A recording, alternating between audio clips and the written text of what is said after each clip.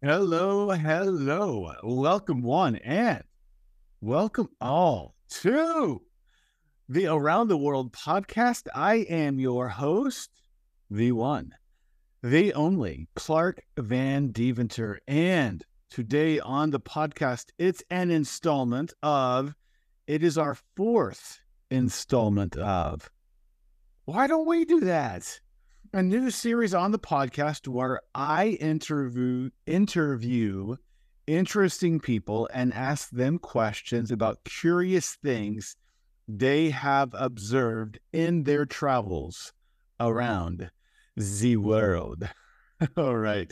What I have typically done on the podcast, if you have been following along, I am introducing you to some country, right? So we're touring around this amazing planet that we call Earth.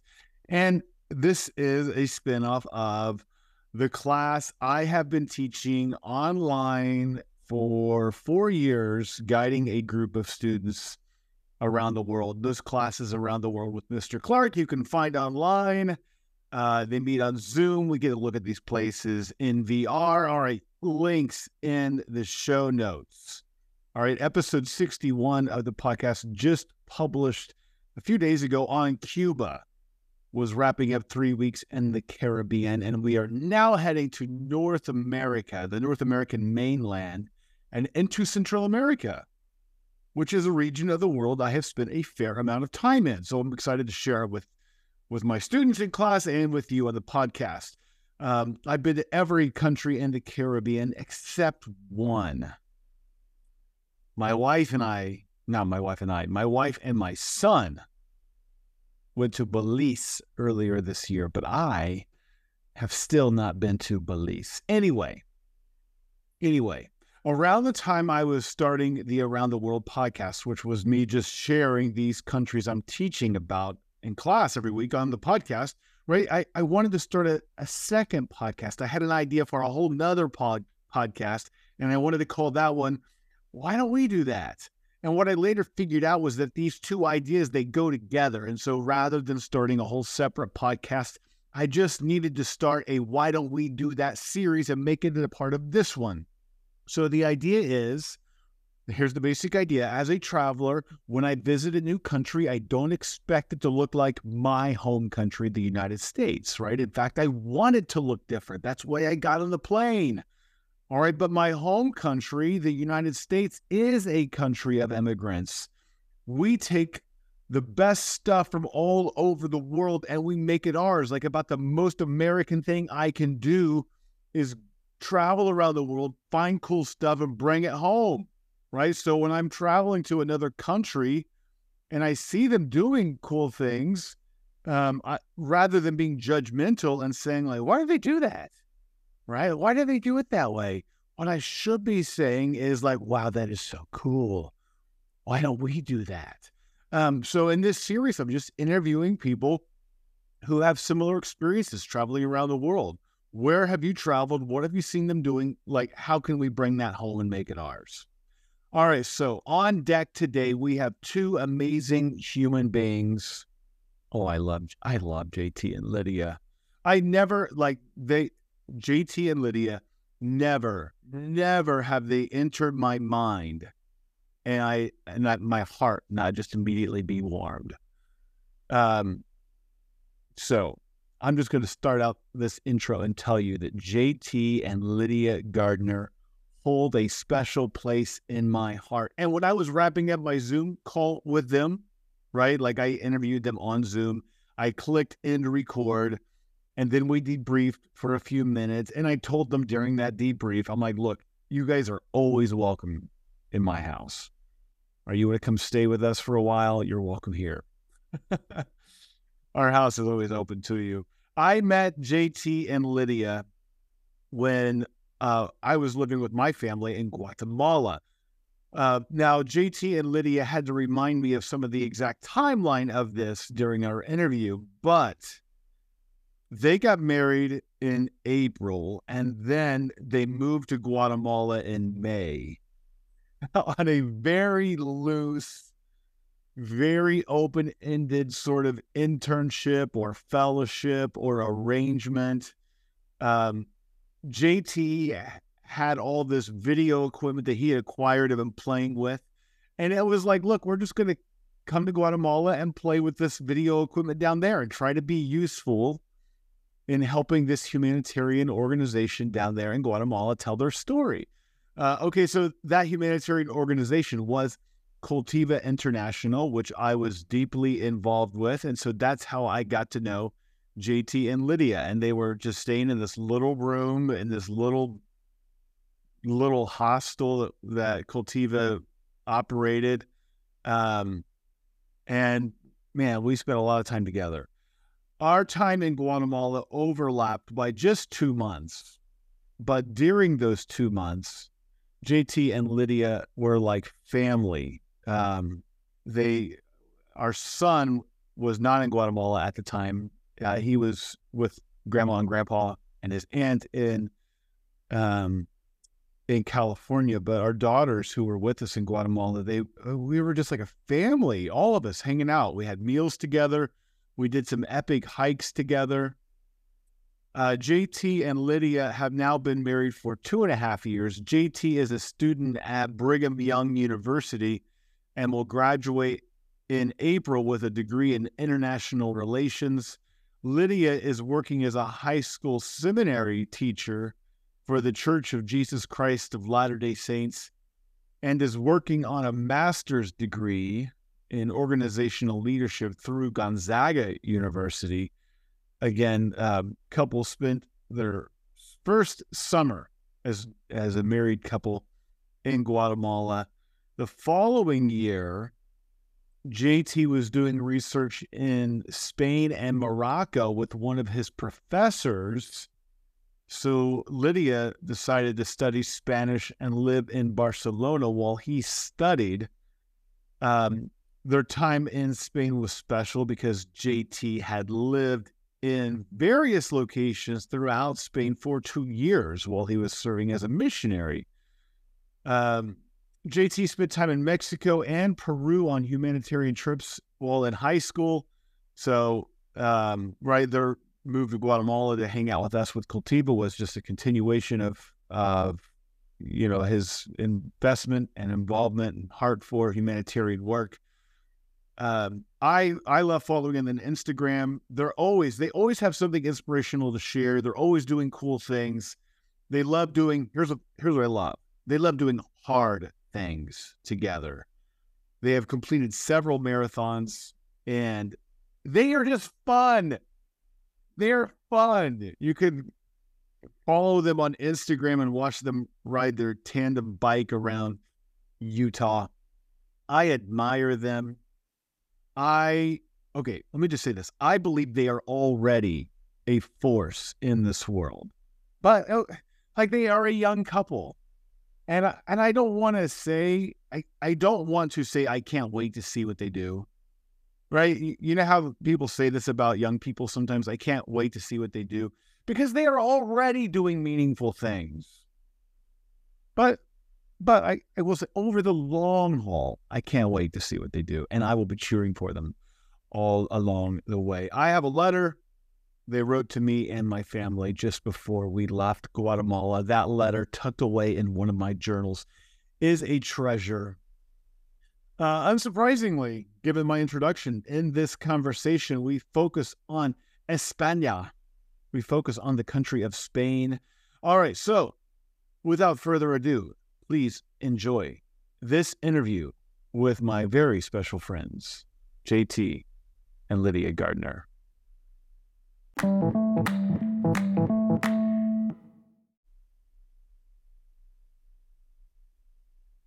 Oh, JT, Lydia, welcome to the program.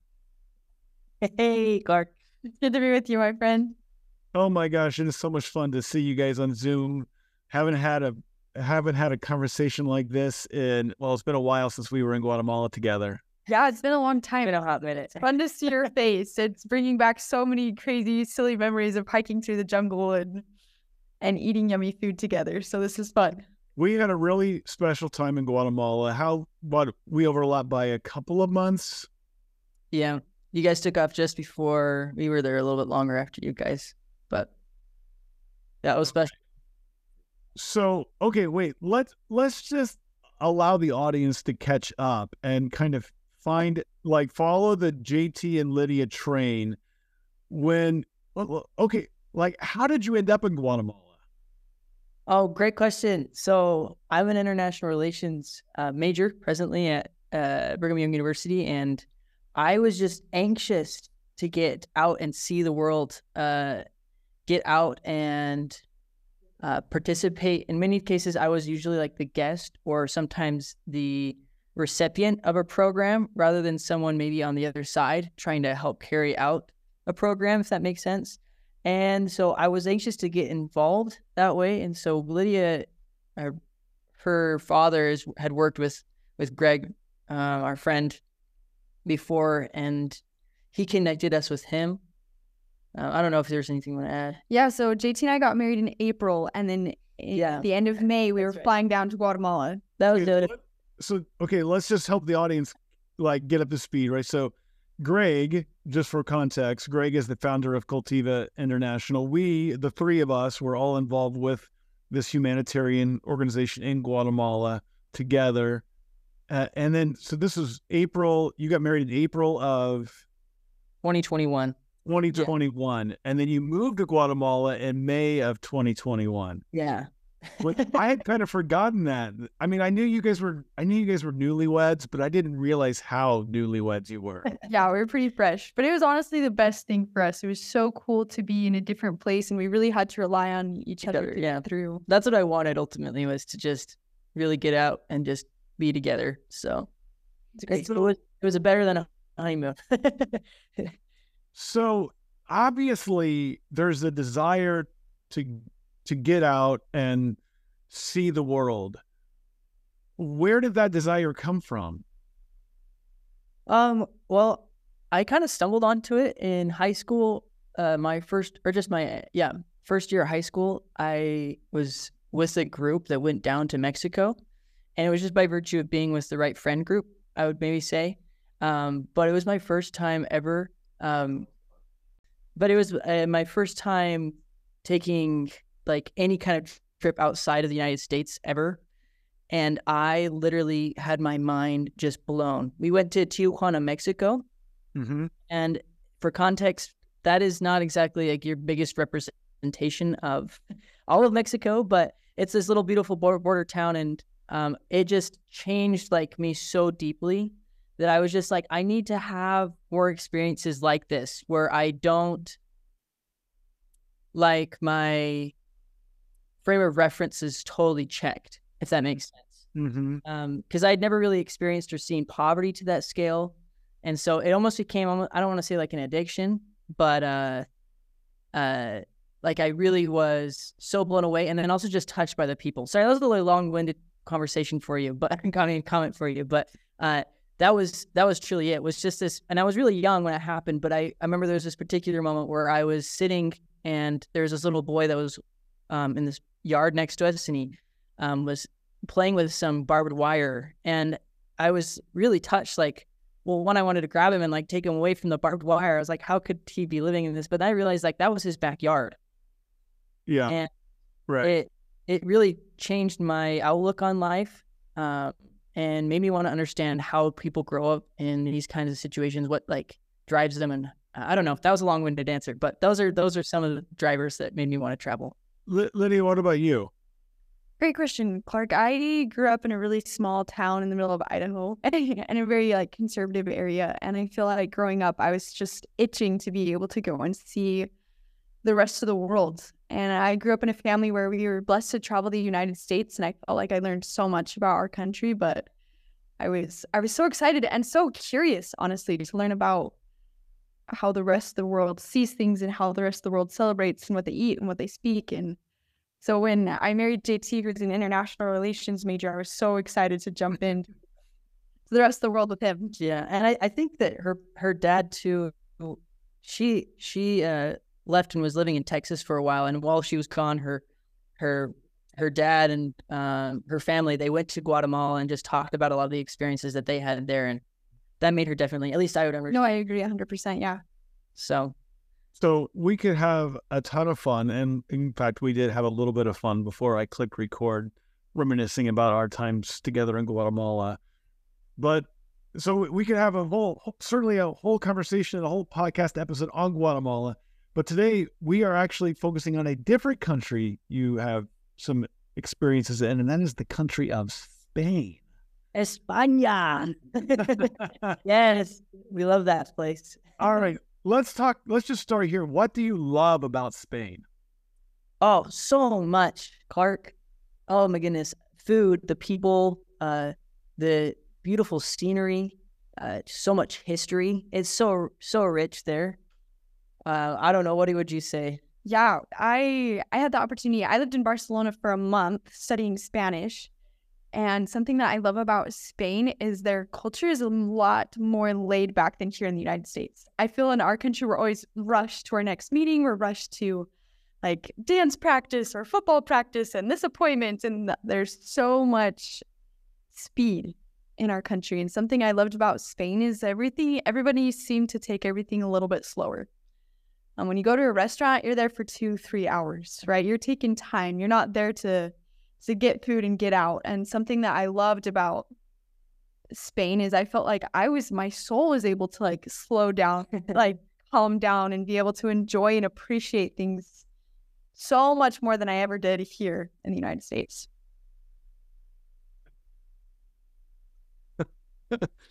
All right, you just cut right to the chase. And I love it. And let's just stick with this for a while. The pace of life is something that has come up in multiple interviews I've done with guests and multiple personal and private conversations I've had with people about life. And as we look at life in other countries, the rest of the world seems to be moving at a much slower pace. But isn't it like America is geared toward production, baby? We're getting stuff done. Totally. So, like, do we celebrate the production of America and just say that's who we are? We need to we shouldn't change who we are? Or do we have something to learn from Spain or some of these other countries that I've been talking with people about? I think you bring up a great point. I was just listening to a podcast and they gave a statistic that the United States, they call it the no vacation nation. Mm-hmm. We have less vacation days than any other country in the world. And it's even funny in our culture too. Sometimes we almost wear it like a badge. Mm-hmm. Like, I'm busy, therefore I am productive. I am insert quality, right? Important, right? Right.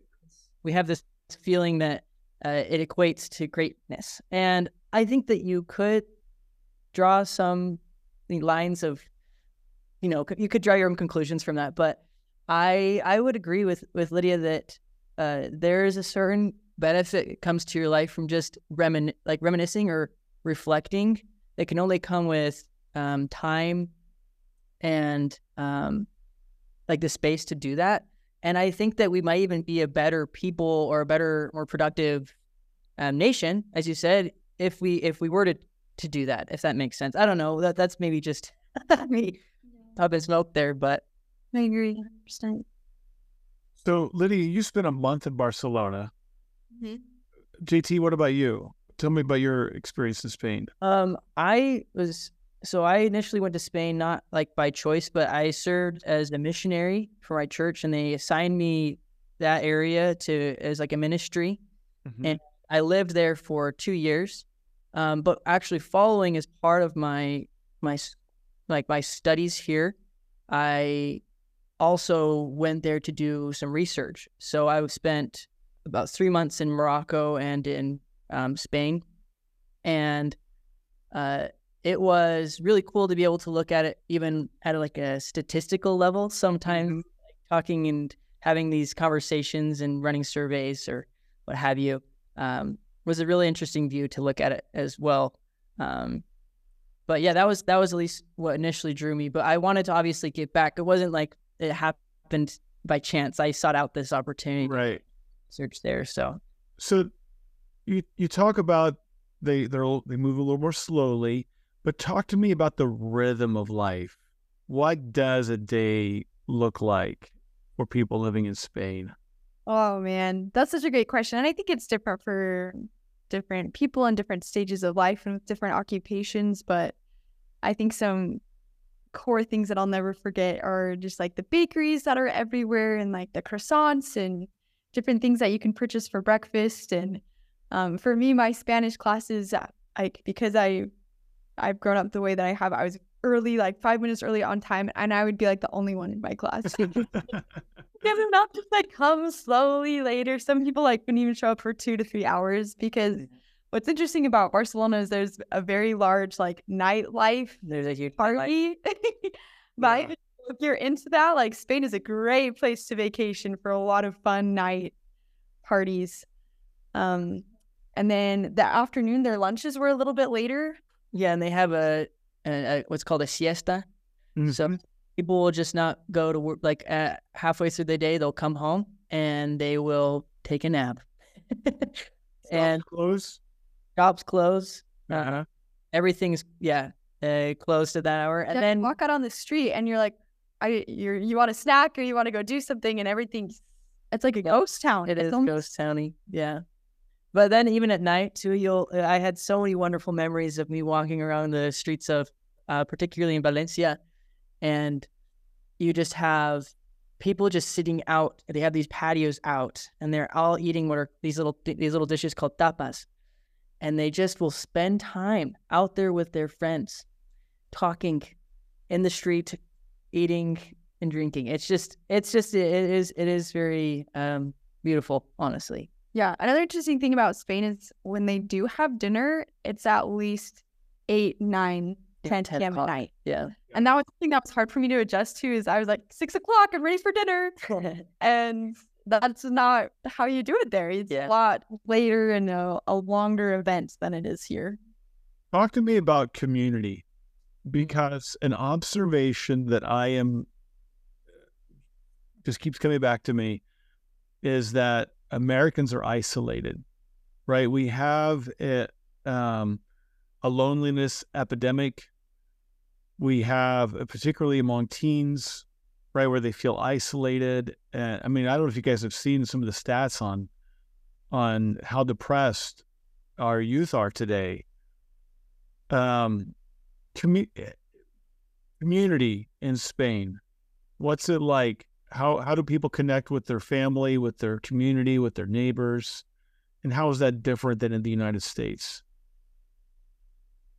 It's interesting you bring that up because, like, I don't want to pretend like it's a utopia over there. I definitely ran into a lot of people that had lost contact with their family or had stringent ties, if at all. So there's definitely some of the same issues you might see here, there. But I think there's also a certain thing about what I really appreciate is these ideas that you have a lot of festivals. And it seemed like almost every other week there was some kind of new party or holiday or party. And you would see, it was just really cool. Obviously, just from an outsider looking at it, like from a culture perspective, like cool traditions that they do. But you'd see a lot of people coming together, and I mean, whether it was like what was that one thing? What is that called? Dia de San Juan, or is that? Well, there's so many dias de. But lots of things. But what's that one thing in Catalonia, the Torres de? Oh yeah, they have these. Oh man, like these human towers where they would climb on top of each other, and so like the uncle would stand at the bottom, and then the aunt would climb up, and then like the cousin would stand up, and then like little brother, and so you'd have these towers of just like 8, 9, 10. It was hard not to get emotional watching these things. Interesting. Just because it is such a, I don't know. And what was the purpose of these towers? I mean, it was a tradition, but where did the tradition come from? That's a great question, Clark. I would love to do research on that. But I think JT said it correctly, that it's an emotional thing watching these little kids climb up their aunts and uncles and other people to stand on top of each other. And wow, yeah, when you think of community, Right. those towers are such a great representation of It- I think it's like an acrobatic act, kind of like a performance. It's meant to be a form of entertainment, but they'll gather together in the square. You'll have like a competition too, but you'll have like, I mean, the whole crowd is like leading into this one little group of people that is like climbing up on top of each other. That's a cool. Do you remember what festival was this again? Oh man, they do it almost all like Yeah, in Catalonia at least. these towers are pretty frequent. I don't Okay. It's not tied to any one festival. Yeah. not necessarily one festival. Yeah. But if you haven't, you got to look it up because it is a really cool. It's a cool thing. Yeah, to watch. Very cool. As an American, okay, well, we've been doing a little Spain love fest here, but as an American, bringing your American values and just your own sense of what's normal into Spain, what drove you crazy? Oh, well, I mean, one thing that I did mention this a little bit before, but I think there is a sense of, like individuality, that was obviously not completely like absent in our culture. I don't want to pretend, but, like an increased value of, like scholastic and intellectual affairs more than sometimes values that we like. Well, I mean, and I can't pretend like everyone in the United States thinks this way, but obviously I value the family. Trying to build strong bond between family is something that's super important, and that's not always necessarily the case. And I would say as well too, speaking about Spain, you also have to recognize there's tons of immigrants that are in that country that also feel very differently from other people. And so sometimes watching, it was interesting as well as I was doing research, seeing sometimes the xenophobia that sometimes is apparent. They're handling a ton of refugees flooding over throughout all the European Union. But there's definitely a sense of xenophobia also apparent in our own country as well, but just a pushing out and kind of a anti foreign sentiment for, I understandably, right? There's tons of people that are coming every year because of their closeness to Africa or to the Mediterranean. So, but those are some of the things that I think I struggled with, but I can't pretend like it's not something I haven't seen in myself as well. So Right. One word of caution if you're ever going to Spain is definitely beware of pickpocketers. Like, it's pretty bad, especially in Barcelona. So just make sure you have everything like in front of you where you can see it. That was something that I was very cautious of and saw a lot of. yeah, I did have my ticket but once, but I mean, I think that's a typical thing of large cities anyways, right? So Yeah. I'm just curious, would you say that about other places you've traveled? yes. Yes.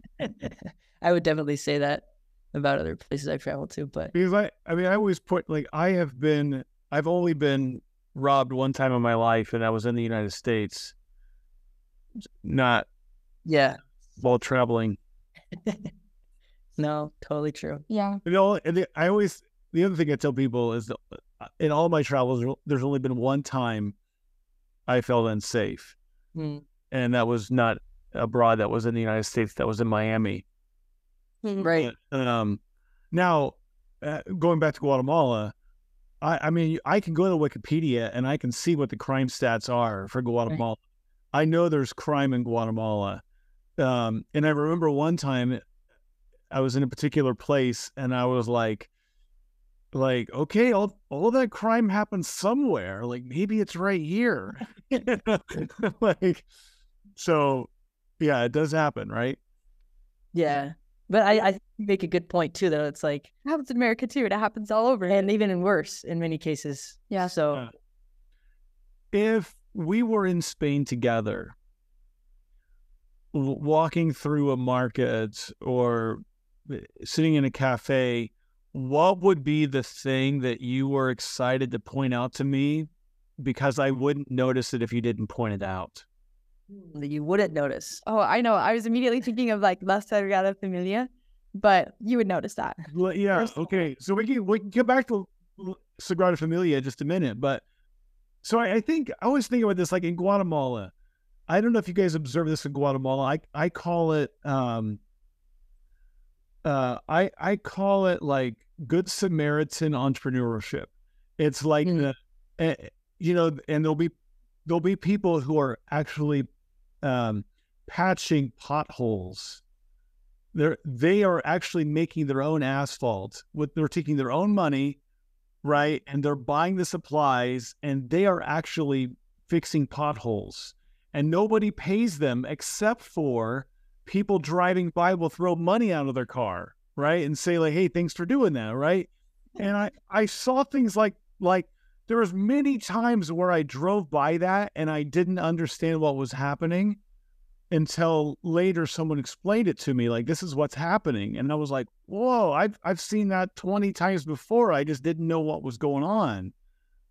So I'm trying to think of like, or get you to think of what is an equivalent of that in Spain, like something that could be happening right in front of me that I wouldn't see unless you explained it to me.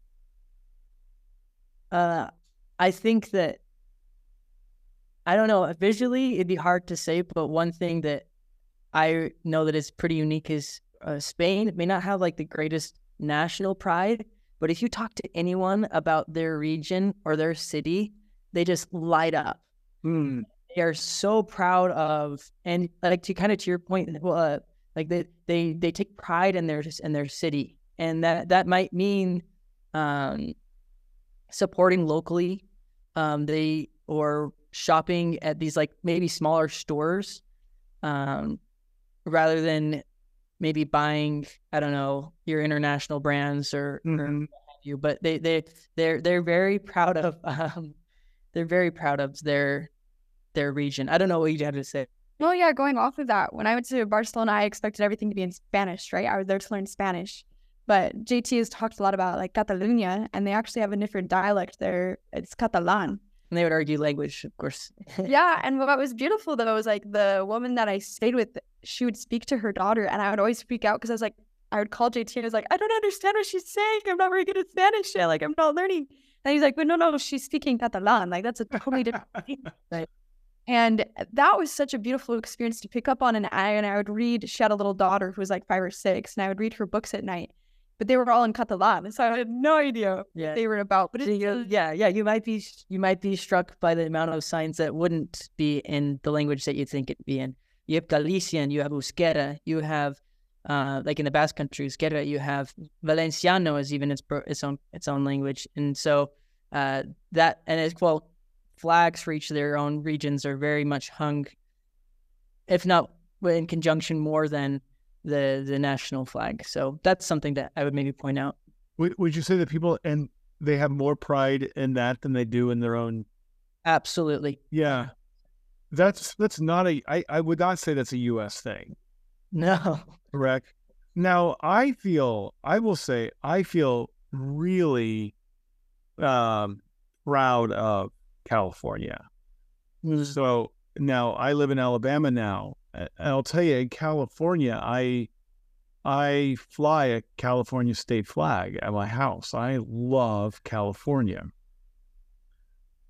I'm not yet flying an Alabama state flag at my house in Alabama. But and I don't know that people have that same. No, in the South there is. I mean, maybe I'm thinking more about football. Yeah. Like Tennessee. We just had the Tennessee Alabama football game over the weekend, right? And there's definitely pride, but maybe it's more associated with football teams than it is actually loving your state. I don't know. Well, what's funny too is, and you can ask people in Spain about this, but the only time that you really see people see the like national pride is in the World Cup. Yeah, and they come out to play, like they are so pumped. But like they're like, other than that, frankly, and I think it has something to do with a little bit of their political history. They had a really hard regime for a very long time, very heavy-handed, until about the 1970s. And so I think that that's part of the reason that that's that way. But even as you were talking, another thing that I'm not kind of speaking at it. No, you go. An interesting thing is that they don't have high school sports like we would here in the United States. And in fact, that's such a foreign thing to so many people. Yeah. I think that is sometimes a difficult thing for a lot of the youth, where if you aren't involved or if your parents don't go out of the way to pay for you to be a part of some of these programs, they have an incredible way to get you through college. Mm-hmm. But I think that, I mean, a lot of them do play soccer or in the case football, but they don't have like a rec league, or they don't have like a school sponsored program, which is I think about this a little bit, and I've been thinking about it more lately, about how much of an investment we make in the United States on youth sports. But that doesn't exactly translate into active adults. Now, you guys you're living in Utah, which is super, right? Like, Utah is very outdoor oriented, right? You have people, and Lydia, you're right. You come from a family that's very active, right? Triathlons and Ironmans, right? But I mean, like, living in Alabama now, it's like you have all these people who are super invested in sports until you're 18, until you graduate high school. So true. And then you're like done with sports. It's like the rest, you play sports until you're 18, and then you spend the rest of your life drinking beer and watching people play sports. Yeah. But in Spain, what you're telling me is that there's less of an emphasis on youth sports, but are people active? Yeah, I was actually thinking about this earlier, Clark. It's something else that I really loved about Spain is people walk everywhere. Like, everything's in a city center, and sure, you can take the metro, but like, nobody has a car, so you walk everywhere. And so that's a natural way for everyone to get like that exercise, I guess. And here in the United States, when I came back, I was like, oh man, I have to get my car and drive places. Like, I can't just walk to work. I can't just walk to church. I have to get in my car and drive. And that's something that I loved about Spain, is you walk everywhere. And so I think I wish that's something that the United States could do better at, is planning their cities better to have more walking routes. Yeah, and I think that might be virtue of us just living but we are a very car-centered nation. Yeah. Mm-hmm. I mean, we have interstates, we have all this infrastructure that's centered around, and even a lot of our cultural aspects, right? We have like drive-in movie theaters, we have like, but where they have parks, and you walk past the park to go to work, or you grab your groceries and you walk with them in your hands. So I think that plays into a factor as well. And yeah, you see plenty of people out walking and running in the mornings. I think another a fascinating thing though is that, and Europe, I think this is Europe at large, there's still a huge smoking culture that has been all but wiped out in the United States, right? I don't pretend like it's completely gone, but it's much less of a habit, right, probably than in Spain. But I would say, yeah, they're definitely an active, and they definitely eat healthier than we do. Holy cow, they definitely eat healthier than we do. What do they eat?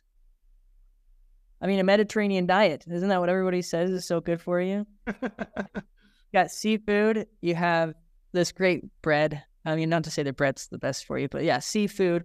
They have these cheeses, and they are a lot more of just like not fast food Or less processed food. Yeah.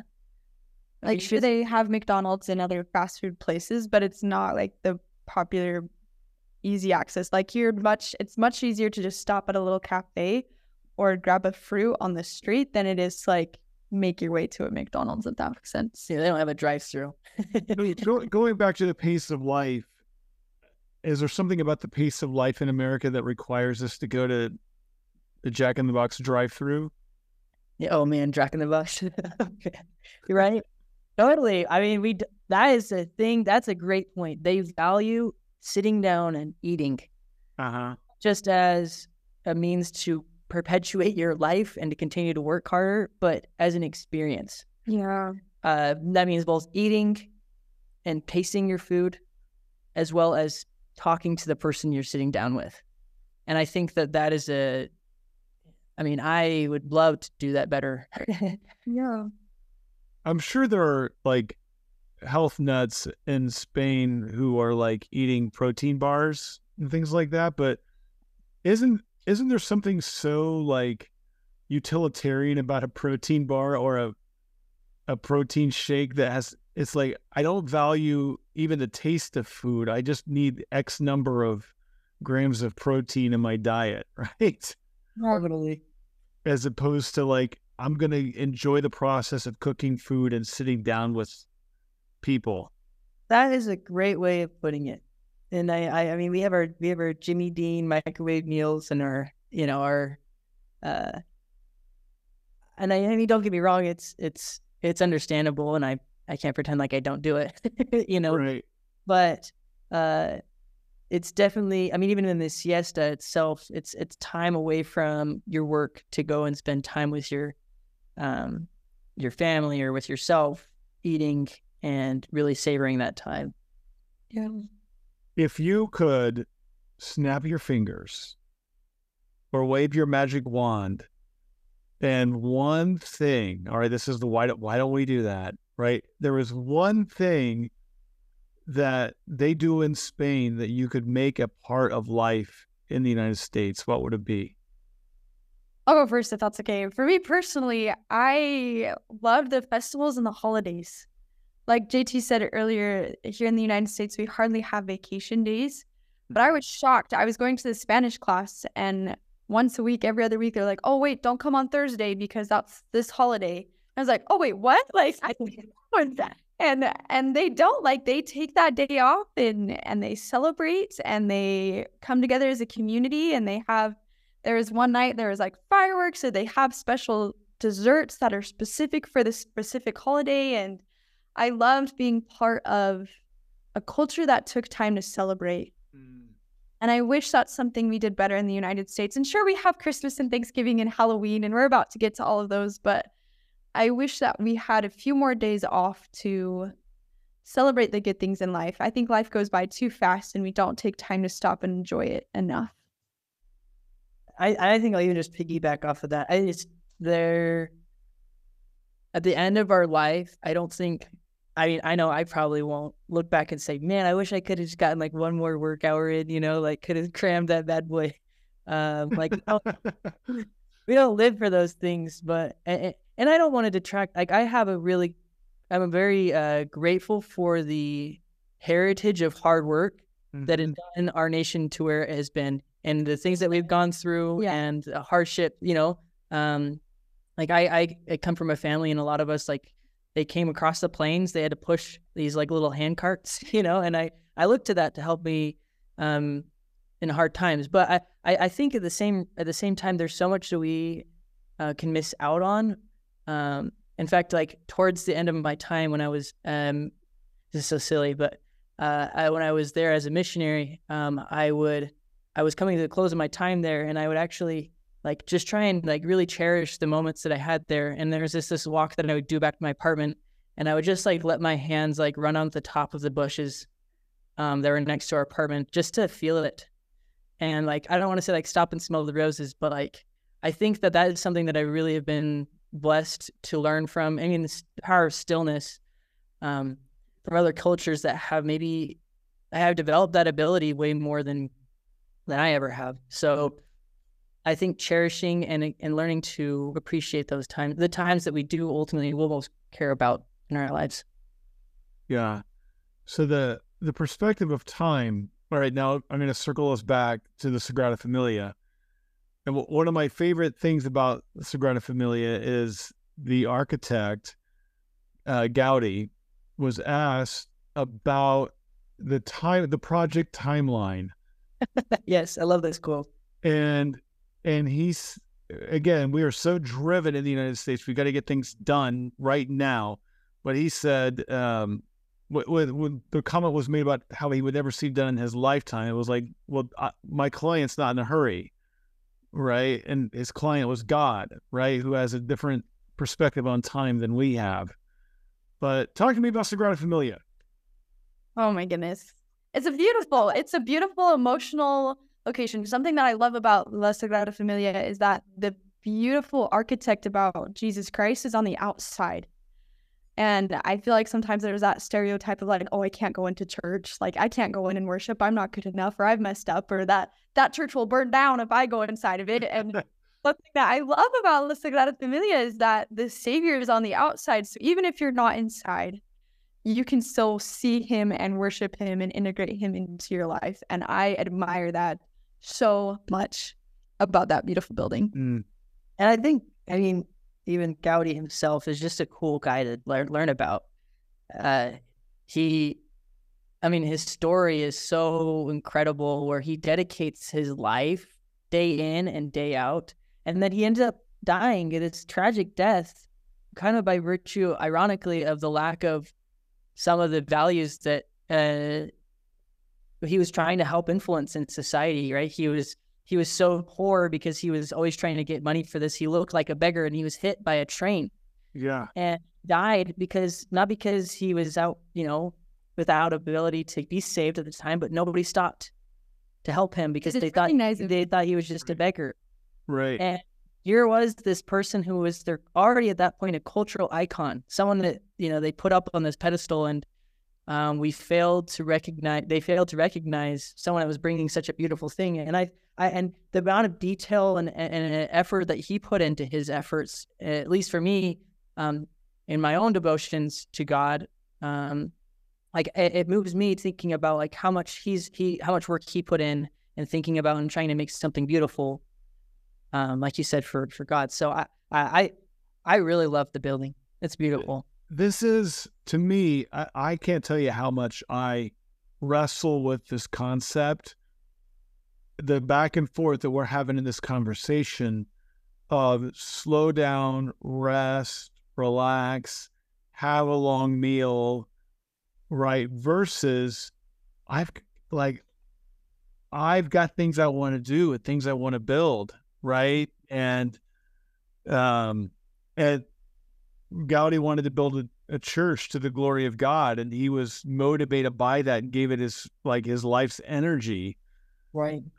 So there's this being torn between production and rest.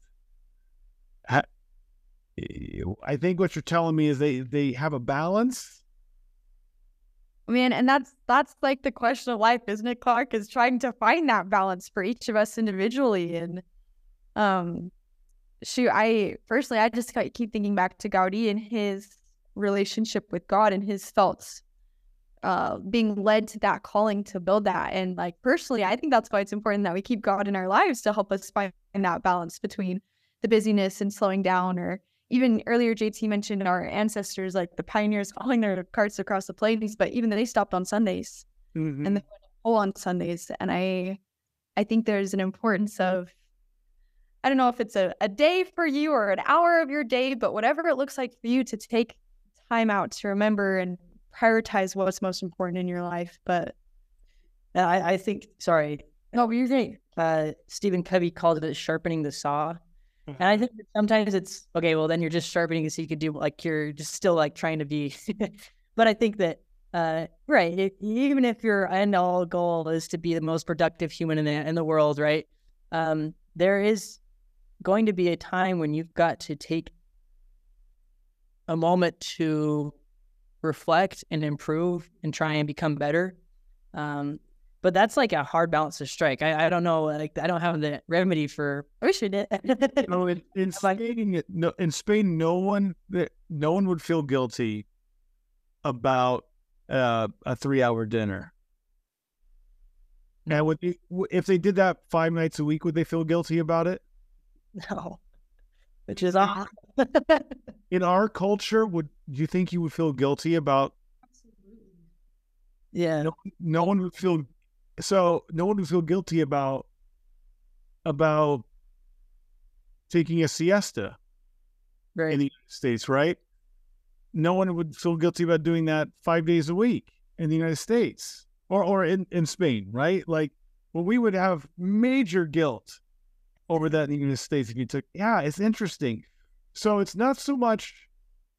I feel like the lesson maybe we need to take is we have to build safeguards into our life and not feel guilty.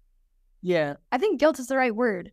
I actually really appreciate and resonate that word with, we feel shame and we feel guilt when we're not being productive. Or maybe even concerned that people will perceive you as being what you don't want them to perceive you as, right? Yeah. I care too much about whether people thinking, we need to be more like the Spaniards and slow down and take time to appreciate what's right before us.